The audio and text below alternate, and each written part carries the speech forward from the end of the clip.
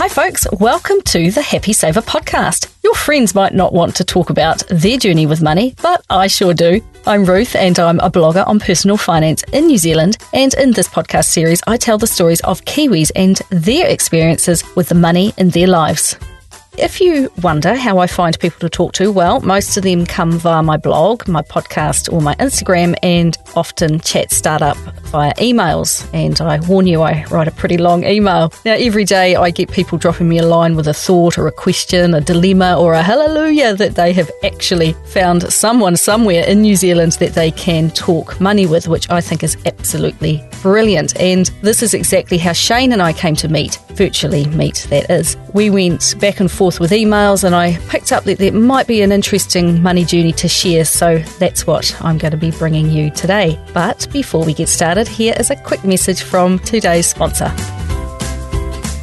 Today's episode is brought to you by Superlife's My Future Fund. We all want the best for our kids, and this fund is designed to help you help them save for their future.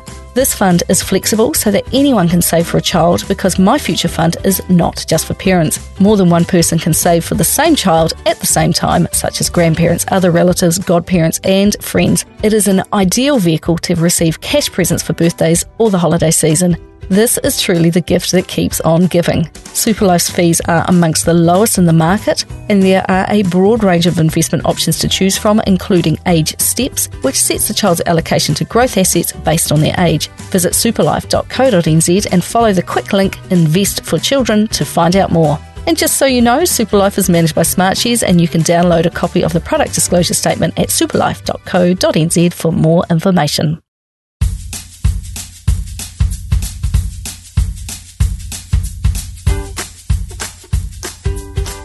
Often people want to remain anonymous, which I can understand, but there is no need to change Shane's name because society has already done this for him. Now, when I do email back and forth, I build up an image of who I might be talking to. I had Shane tipped as maybe a fourth generation Southland farmer or maybe a mechanic, because a name says a lot, but not enough apparently, because as soon as I heard his accent on the phone, I realised that I had it completely wrong. He is called Shane because when he came to New Zealand as a 12-year-old from India, everyone had such trouble pronouncing his name that they just called him Shane. He told me he has Middle Eastern ancestry and actually moved to New Zealand from India, where they were living at the time when he was either 12 or 13 years old. He couldn't quite recall exactly when. Today he is living in Auckland, he is 41, he's married and he has a 4-year-old daughter. And he told me he used to be head boy of his school in India, and it was, as you could imagine, a really huge cultural shock to come to New Zealand. And then he recalls that his first few years were not that easy as a kid. They were tough but very character building, and now he would not live anywhere else. His parents came here, as most people do, for a better life for their family. In India, both of his parents were lawyers. About 29 years ago, they came to New Zealand with Shane and with his older brother, and with $2,000, which is very little money today, and it was a very small amount back then too. For 5 years, they lived a very basic existence where his dad was the only one to work, and he worked a number of odd jobs, including phone sales, working in a supermarket, and basically doing whatever he could to earn some money while he tried to get back to working as a solicitor because he needed to retrain and sit exams to continue working in his actual profession. His mother never took this retraining path, but instead concentrated on her own family, and now she does a fair bit of voluntary work with the hospice, with the Cancer Society, and also with the Salvation Army, which is pretty cool. His father finally gained the necessary qualifications to get back into his profession, and he has actually just finally retired at the age of 79. And both of Shane's parents now live in a unit connected to Shane and his wife's house, which is pretty cool. So on to the many questions I had to ask him. And firstly, I asked what was one piece of advice, either good or bad, that his parents taught him about money, and what does he wish they had taught him that he has since worked out for himself. Well, in India, he said, saving was a big thing. And when they lived there, it was a cash economy. There was no finance industry in India. Now, this is changing rapidly as people have credit cards and are really getting into the Western lifestyle that Shane is currently trying to get away from. But back then, it was about living within your means and paying with cash.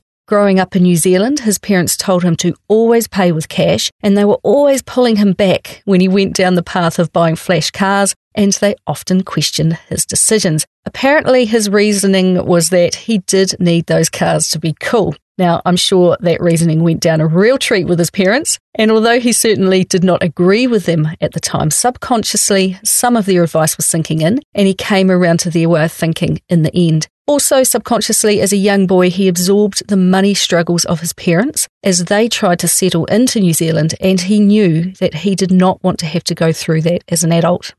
Today, Shane works as a management consultant, and when I asked him what he wanted to do when he grew up, or was he already doing it, he explained that it's just a job and it's a means to an end. When he started in the workforce, he wanted to be CEO, as many fresh-faced young people want to be, but when he got to middle management, he pulled back from this, and for 15 years now, he has been a consultant, and he no longer works as an employee. He has no great career aspirations any longer and is instead only doing it for the cash flow, and so he can meet some nice and interesting people and enjoy the friendships that he has formed. He has concluded that work takes up a lot of his life, and he has missed valuable time with his daughter and with his family, and now he is on a mission to change that.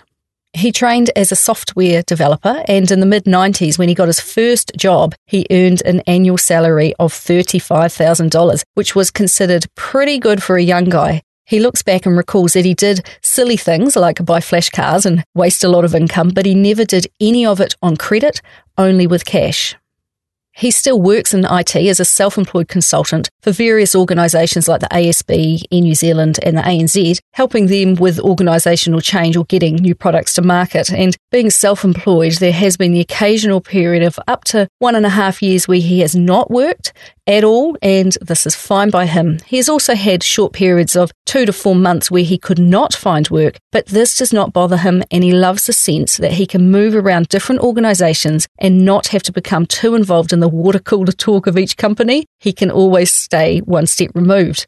And he was open when he talked about the income and pointed out that due to being self-employed, he does not earn a set amount each year. He gets paid by the hour and by the day, and said that his income is certainly over the $100,000 mark, sometimes well over, but that it's also very variable. His wife, on the other hand, has worked for some time as a social work practitioner, and she loves her job, which involves working with children and adults in the area of family violence prevention. So what are their 3 main financial goals, the things that they just automatically do in their household? Number 1 is that they use a credit card for every single purchase, and they then pay it off in full every month. And they do this to use the interest-free money for 30 days and also to earn the air points or cash back. And they can then use that to have a little holiday every once in a while. Number 2 is that they have a revolving credit mortgage and have had from day one. All of their income goes into this account and all of their expenses go out from it. And currently this is fully paid off, and more on that a little bit later. Now, number 3 for them is that they do not consumer spend at all. So the expenses coming out of that account are very low. Now, neither of them are big spenders, and now that they also track their spending in their budget, they really have control over every single purchase that they do make. With spending in mind, I asked what was the most extravagant thing that Shane has purchased for himself in the last 90 days. Well, he finally updated his phone. He started looking for it because his colleagues were pestering him about his ancient phone and telling him that he had to upgrade. And he finally bought one after 4 months of research and bargain hunting, and he used dicksmith.co.nz, their website, to do it. Now, after biding his time while they stalked him with offers, he finally managed to get a $600 phone for $300. And on phones, he has watched people in the corporate world annually buying the latest $1,600 phone and then wondering why they can't get ahead. Perhaps if they spent less on a new phone each year, they could, he has surmised. So he was perfectly happy with his Samsung Galaxy J7 for $300. Thanks very much. And what has his greatest financial flop been to date? He told me that he has lost about $50,000 in total over a 20-year period by investing in blue chip shares. He said he was sucked in by apparent gurus and some probably well-meaning friends telling him that they would make him rich and famous. I'm not sure he was ever seeking fame, but he was certainly trying to make a buck, but it has not panned out that way. And for those who are unsure, a blue chip share is the stock of a large or well-established financially sound company that has been in operation for many years. So think like Auckland Airport or Contact Energy, for example. Now, I'm not sure what he invested in specifically, but they are by no means guaranteed not to fail, and clearly he picked a few duds here. Now, I'll talk in a minute about how and where he invests, but I wanted to know who he has around him that he can talk money with, apart from the odd guru with dodgy advice, that is. Now, certainly his wife is top of the list, but it's only been in the last 5 years that they have both started thinking more about their finances, and now she, like him, is becoming increasingly interested and does a lot of research, and it's been this last year in particular that they have really started to focus in detail on what they are doing with their money. They were both guilty of the fact that they did not even know how much they were spending. So only in late 2017 did they actually start tracking their spending in a budget. And he thinks it's crazy that it took them so long to realise that this was so important to getting ahead financially.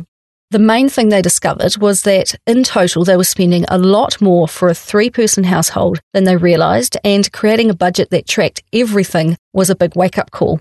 Together they worked out that they spend about $50,000 to $60,000 a year, which seems high to them, but they have absolutely no way of knowing if this is high or low compared to other people living in Auckland because they don't have people to talk about this stuff with. Now, there are a couple of people that they do talk a bit about finance with, but they're only quite recent friends that they've met in the last year or two, and he told me that they're really good people, but they are in a different league altogether as they run a 100-year-old extremely successful family business. They're humble people, but come at things from a completely different background than Shane, but they are a source of knowledge nonetheless.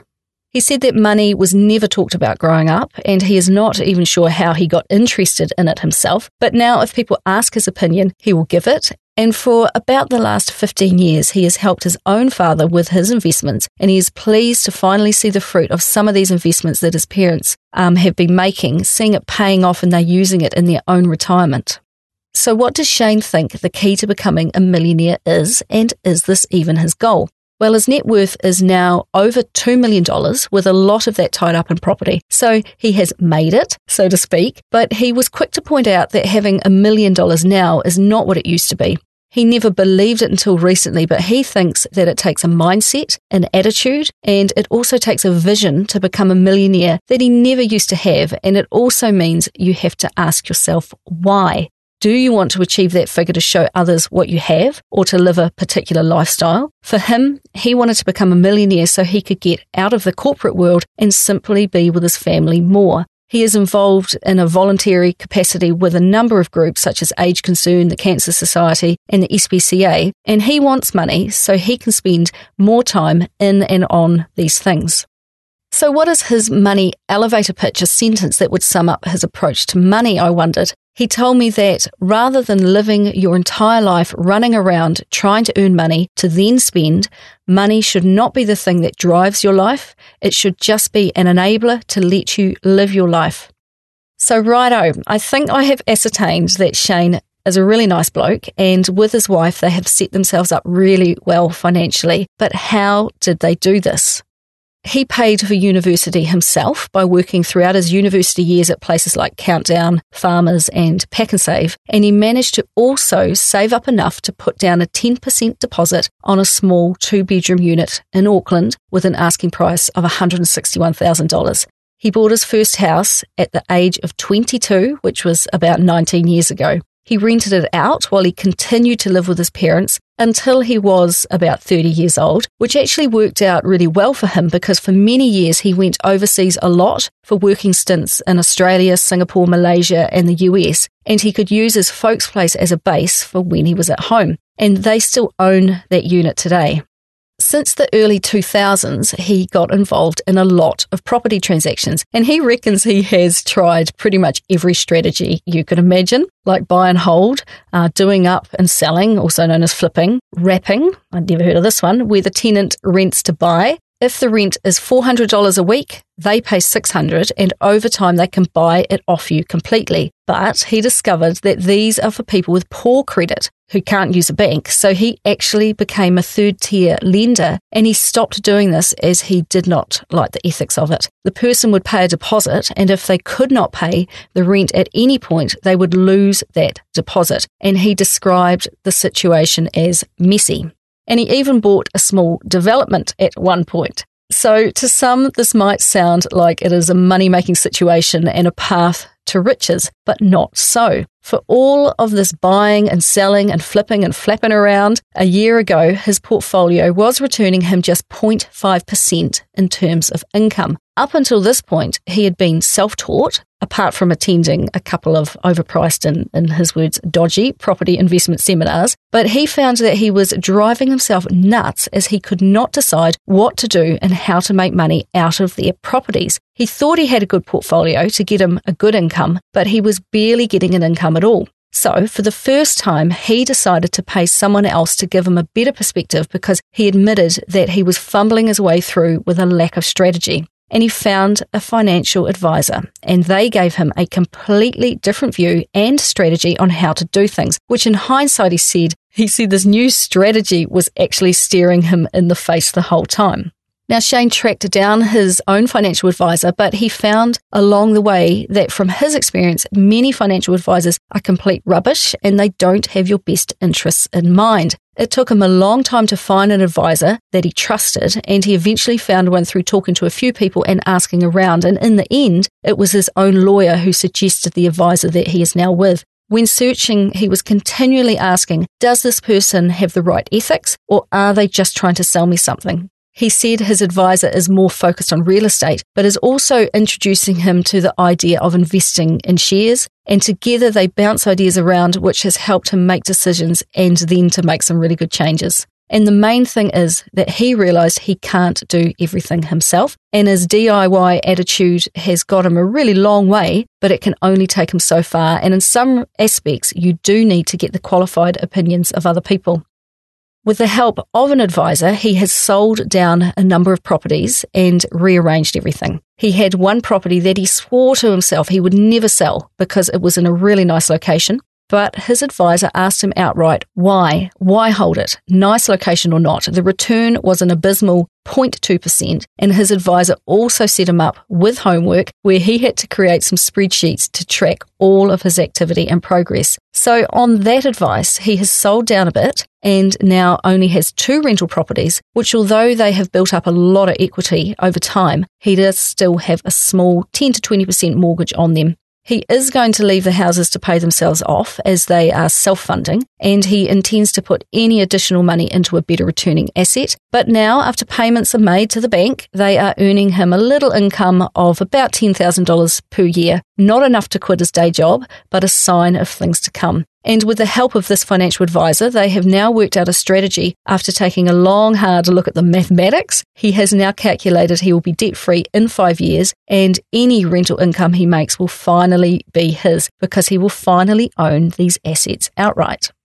So now he owns 2 great properties, one in Auckland and one in Rotorua, and his strategy is no longer all over the show. It's buy it, own it outright, and hold it. He also owns his own home outright, but he does not view this as one of his investments. They bought it about 15 years ago, and when he took his wife to view it for the very first time, she refused to even go inside because it was such a terrible little house. But they have built it back up over the last 15 years, and with his own family and his parents so close, this is home with no plans of moving anywhere else, and the area they live in has grown better and better over time as well, he told me.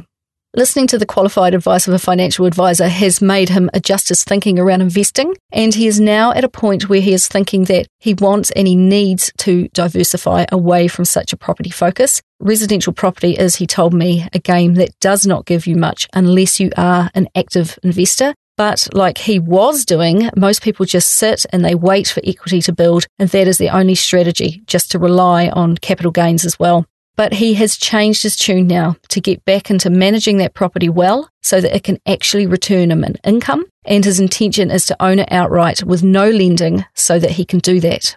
Personally, I think that a lot of people who want to buy a rental never have the step as their goal to actually own the property, or their time frame to pay it off is just far too long. If I was ever going to buy a rental property, which I'm pretty much sure I never will, I would be paying that sucker off as fast as possible so it could actually provide me an income. I would not be leveraging to purchase more houses with more debt. And in my view, there is a reason banks don't own rental properties, but instead lend you and I money to purchase them, right? Now, he does not want to be just in the property space, and he is looking at other business opportunities and also at shares. Ones that give him return this time, though, perhaps. He is sitting on some of what he referred to as his blue chip shares that his mate told him to buy 20 years ago, and they are still in the negative, yet to go up in value. And I'm thinking that perhaps they are not so blue chip after all, Shane. So he thinks that he has had zero luck in shares, but the financial independence community in New Zealand and overseas has been showing him that perhaps he is just involved in the wrong shares, much like he got involved in the wrong property. So he should not tar all of them with the same brush, perhaps. So he still has about $10,000 of his original shares to sell, and he is researching index funds or managed funds as well at the moment as a better way to get involved in investing. I.e., don't just buy one company, buy into 50 or 500 at the same time and spread your risk. I asked Shane if he had an emergency fund, and he does not have a specific amount of money set aside in case of an emergency. What he does instead is he keeps the umbilical cord to his bank in place and has kept the lending facility for his own home open, even though it's paid off. Now, the bank charges him $10 a month for this facility, and if he or a member of his family were to suffer a health crisis or the roof was leaking and needed replaced or what have you, he could draw down on this. And from speaking to a number of people who have lived a long time with mortgages, this is a pretty common situation I've found, and I wondered if he will ever work himself into a position where he feels he can let this go. And he said that even given what he is learning about personal finance in the financial independence community, he still would not change this setup. So after rejigging his property investments, he has freed up some cash and he is currently looking to invest that somewhere, but he does not want to rush into that decision. It is currently just sitting in the bank and getting a very small return while he researches his options.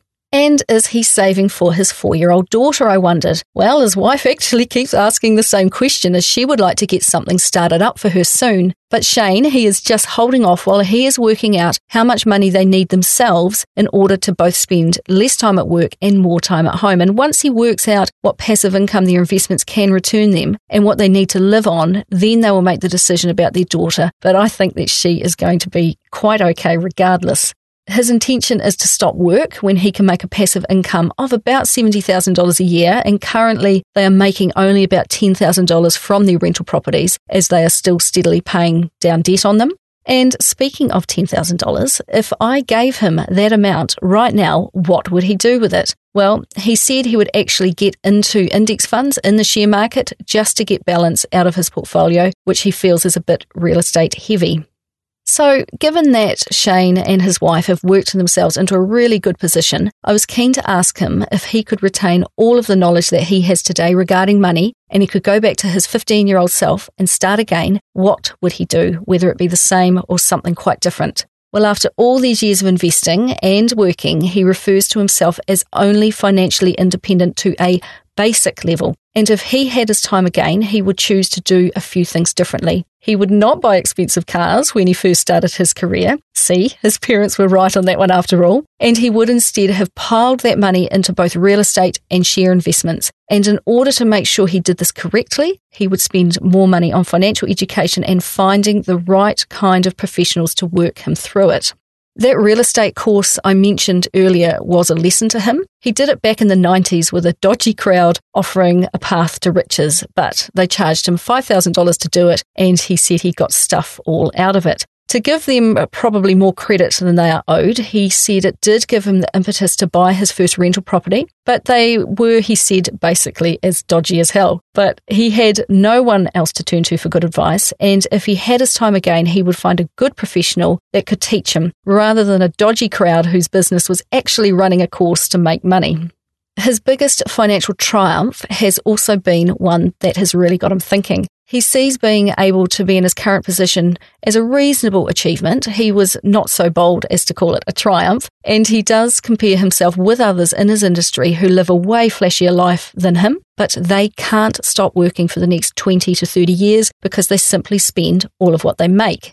This last year for Shane has had him thinking, how do I change and improve my situation? Because if he was to just continue on the same pathway, then he could see himself having to work for another 10 years at least in the corporate world that he has become quite wary of. He just didn't feel he could hack it for that duration, and that was why he started looking to speed up his progress so he can have the choice to spend more time with his family and do more of the charity work that he really enjoys. By the end of 2018, he is hoping to be in a position to cut down his hours of work, which is a scary thought because he is saying goodbye to income, but also extremely exciting as he gets to start in on other interests. And given that in the last 12 months in particular, he has really started to reflect on where he has been and has become a whole lot more intentional about where he is going, I was interested to ask how much he engages in his financial education now. Well, he said that this year in particular, he has spent a lot of time driving in his car while absorbing podcasts. And he said he reads a lot of real estate books, particularly those with a New Zealand focus, as they are specific to the rental industry here. And he enjoyed Think and Grow Rich by somebody he said was called Napoleon Hill. And he said that for someone starting out, they should also check out Robert Kiyosaki. Mr. Money Mustache was his gateway into learning about the concept of financial independence, and he is currently absorbing a huge amount of his blogs, which are helping him put his own thoughts into action. He did, however, find the volume of information and breadth of information confusing. So in order to collate his own thoughts, he's actually started up a blog of his own called Fiminator, which he posts to occasionally. And this is where he answers his own questions and puts them in a place where others might come across them and find them useful. And I'll link to his blog in my show notes. Righto, it's almost time to wrap up, but before I let you go, here's a quick message from today's sponsor. A huge thank you to Superlife's My Future Fund for helping me bring this episode to you today. Superlife, managed by Smartshares, lets you save for any child in your life and give them the gift of a secure financial future. Visit superlife.co.nz to view the product disclosure statement and use the quick link Invest for Children to find out more.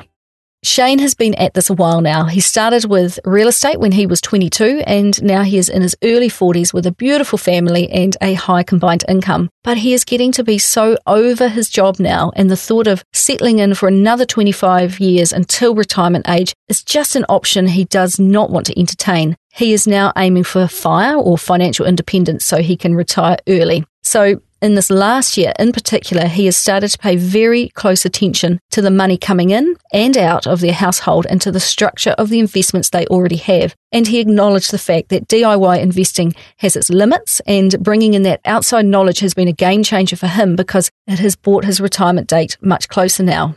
And I'm sorry, I know I'm telling Shane's story here and I should not be bringing my own thoughts into it, but I can't help but see a glaring problem with rental investing. Shane is sick of his job. He wants to quit and he wants to hang out with his family, which I think is an excellent goal. He has a very high net worth now of over $2 million because of the equity that is built up in 3 properties, one of which is his own home, of course. Now, he owns his own home outright and he realises it's never going to pay him an income. That's fine, I get it. And he also has a lot of equity that he has built up in the 2 rental properties. But because they still have debt on them, then any rental income they generate is going towards paying that debt. Only when he and his wife own them outright can he earn an income off them and quit his day job. And this is why a rental property is such an illiquid asset, and in my humble opinion, so limiting as the primary pathway to financial freedom. Even with a huge $2 million in net worth, he still can't take his foot off the working pedal. They have done so very well, but Shane is still trapped until the debt is paid in full. I know if I was him, I would be throwing every single cent I could find, either from my income or from the small rental return, at my debt so I could walk my child to kindy in the morning now. But to finish, I know a number of people in this exact situation where they have invested solely in the rental market, but in the end, they get trapped within it. And yes, the tenants are paying the rent, which pays the mortgage, but they are not paying Shane's own electric or grocery bill. You can see they are creating wealth in an asset, but ultimately, it's not a wealth that they can use in their daily life. So they have to continue to work harder than ever, which is a bit of a catch-22. Now, the rubber has hit the road with Shane and he understands the situation. And this is certainly one of the reasons why throughout our conversation, he did talk about becoming more diversified. And full credit to him and his wife for really educating themselves, particularly in the last 6 months, to really understand their current investment mix and financial situation and to make the right decisions for them going forward. Now, I think that for anyone listening to this, there are just so many takeaways from their money journey that we can apply to our own investing situation. So have fun having a wee think about it. That's all from me this week. I'll be back next Wednesday with another money journey of another Kiwi. If you enjoyed today's podcast, please hit subscribe and it will automatically update in your podcast app each time I release a new episode. And if you want to get in touch, you can find me at thehappysaver.com. And I would love it if you could give me a 5-star review in iTunes and share it with your friends. Those are the best ways that people can learn about my podcast. And I would also love it if you would talk more about money with your own friends and help me continue to help others be better with money. So until next time, happy saving.